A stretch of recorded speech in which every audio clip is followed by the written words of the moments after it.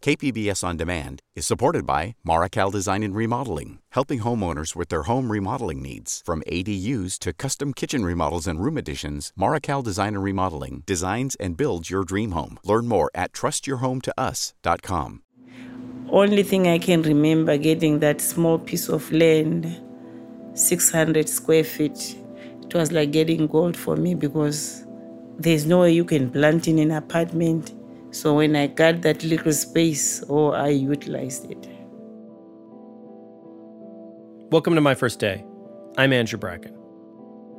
Idzai Mubaiwa, alongside her 4 daughters, came to Los Angeles in 2002 from her home in Zimbabwe to join her husband for a new life in San Diego, California.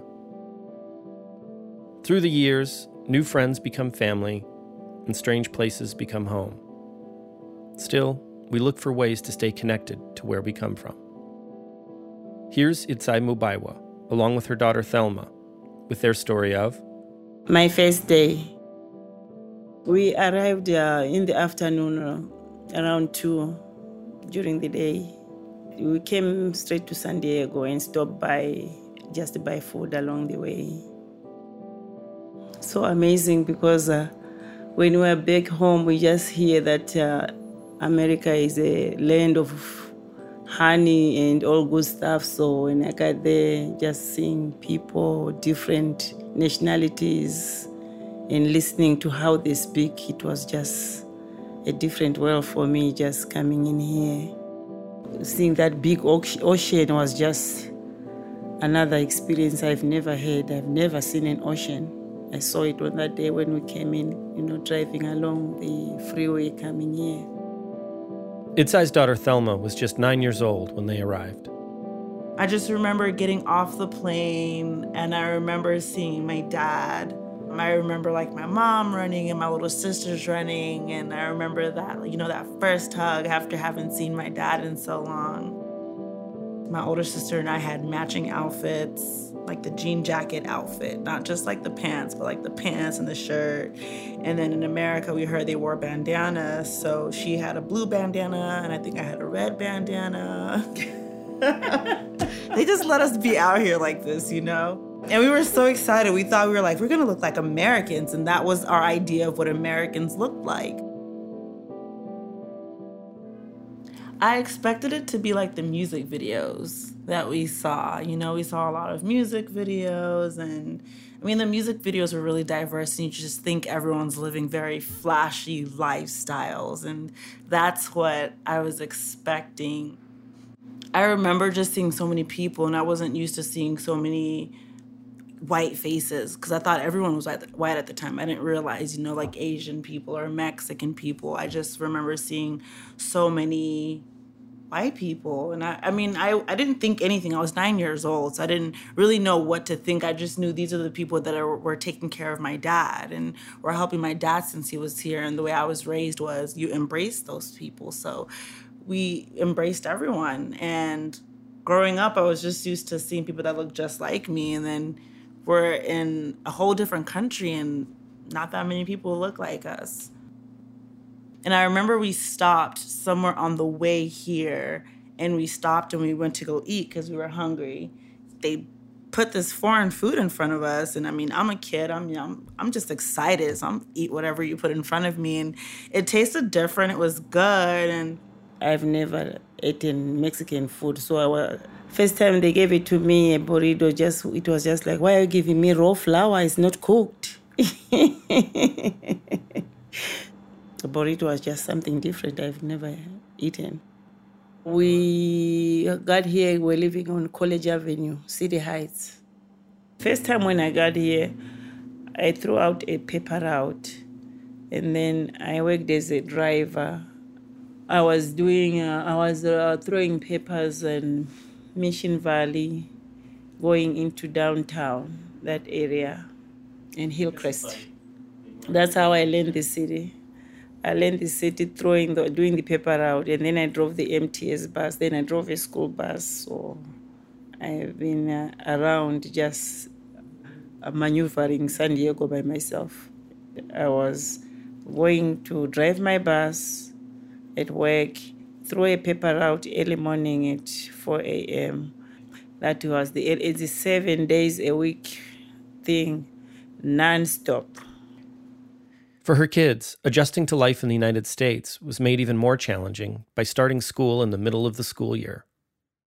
We went to Cornerstone Christian Academy, which is an African-American private Christian school.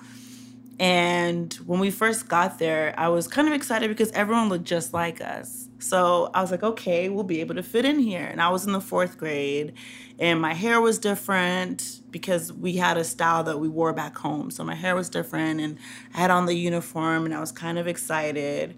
And I remember walking into the class, and I've always been excitable, and I'm very enthusiastic. So when I get anywhere, I just figure out how can I fit in. But it was kind of terrifying because I don't know these people, and none of them speak my language. And the teacher introduced me, and they said I was from Africa, and everyone made these looks, and it made me feel like the looks that they gave me made me feel uncomfortable, because when I thought of Africa and I think of Zimbabwe, it's my home.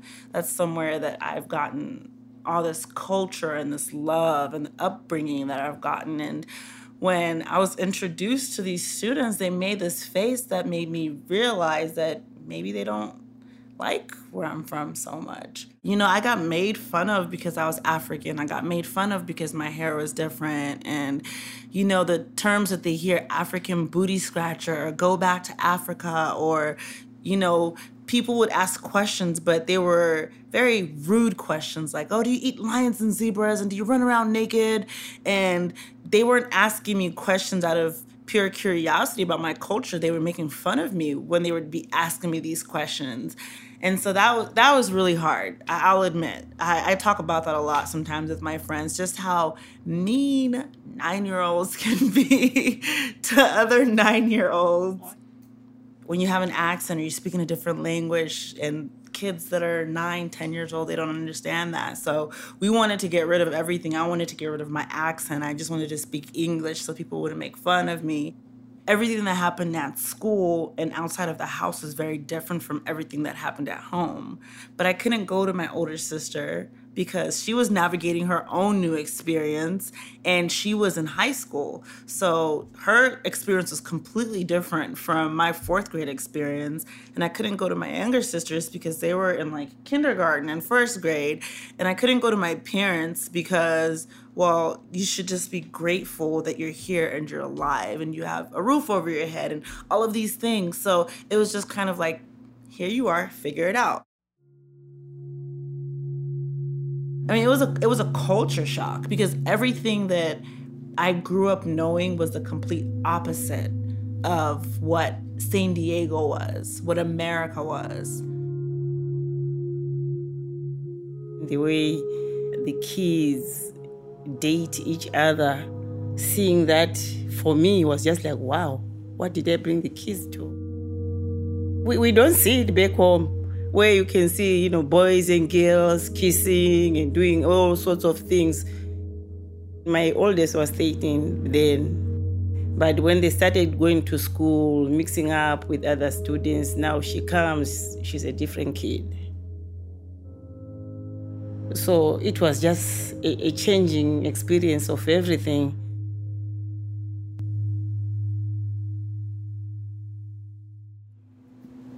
One thing I noticed when I came here, I saw a lot of people, huge people, you know, bulky, with a tummy hanging onto the knees.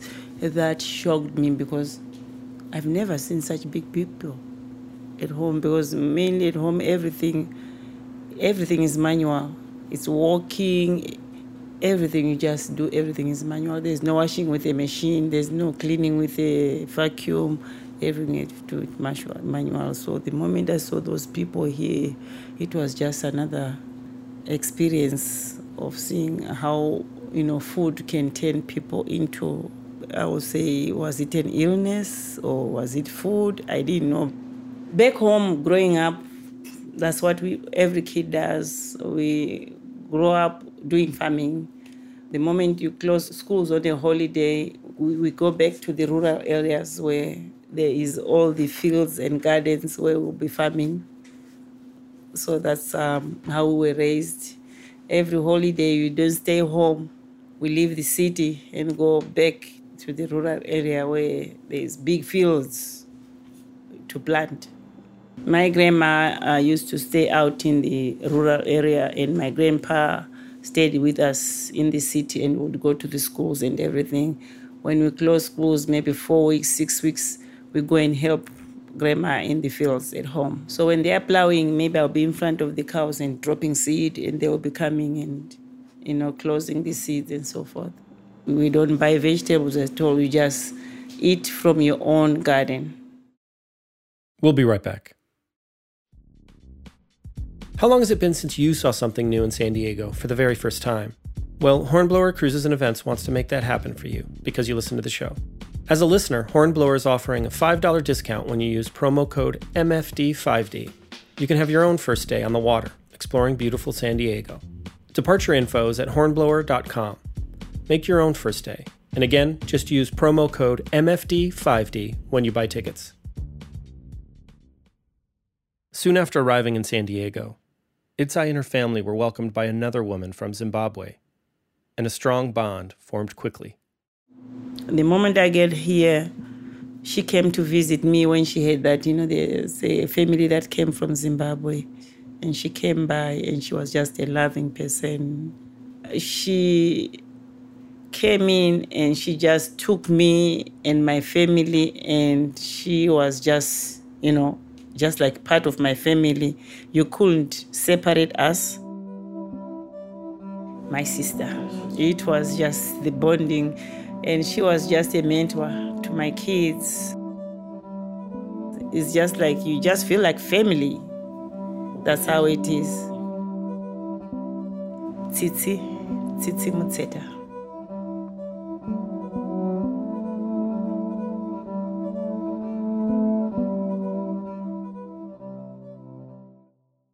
Tsitsi and Itzai were offered a plot of land and a community garden in the City Heights neighborhood of San Diego, where they began planting. And so started African Sisters Produce.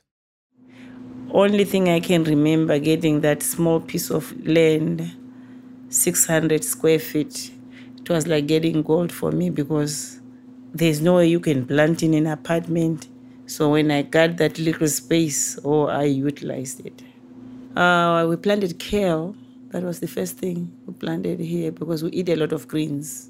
Every meal we eat must have vegetables. So kale was the first thing we put down. And then we winded up getting another garden in National City from a friend who gave us their backyard to use out there.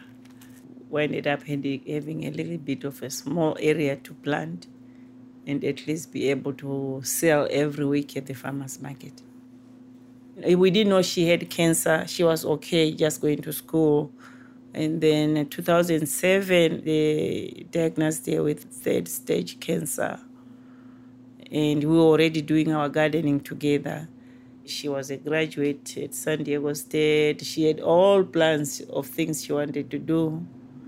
She couldn't do anything. I remember one time she got sick. She went to Scripps Hospital, and she was saved by one of the nurses. She went with a school for that career. I tell you, she cried nonstop, just seeing where others are, and she was just bedridden. She couldn't do anything. It was just tough. It was just an aggressive breast cancer. There was no stopping. There was no any other way. She passed away in 2013.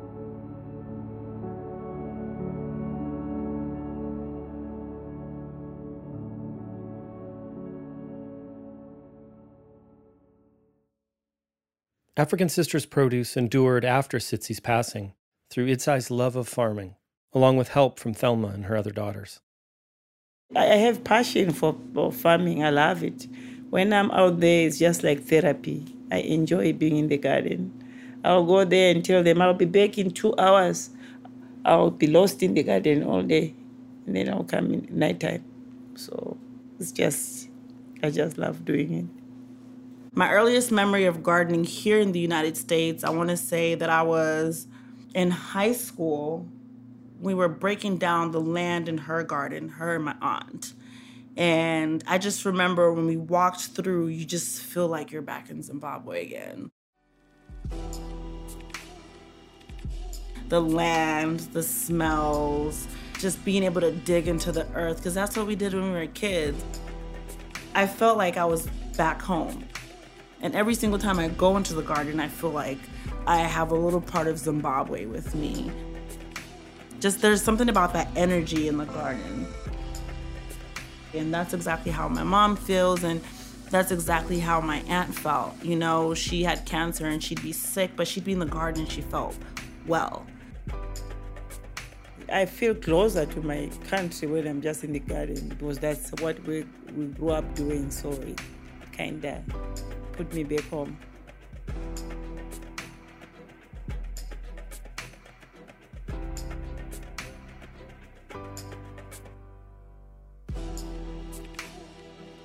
You can learn more about African Sisters Produce on their Instagram, @AfricanSistersProduce.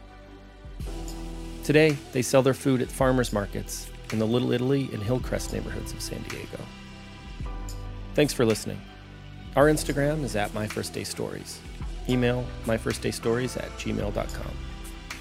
My First Day is produced by me, Andrew Bracken, with help from Melissa Diaz. Music by Chris Curtis, Jamie Stillway, and Jackie Hill Perry. Support for this program comes from the KPBS Explore Local Content Fund, supporting new ideas and programs for San Diego. For KPBS, Melanie Drogset is Programming Coordinator. Nate John is Innovation Specialist. Emily Jankowski is Media Production Specialist. Jill Linder is Programming Manager. Lisa Jane Morissette is Operations Manager. And John Decker is Director of Programming. Thanks for listening.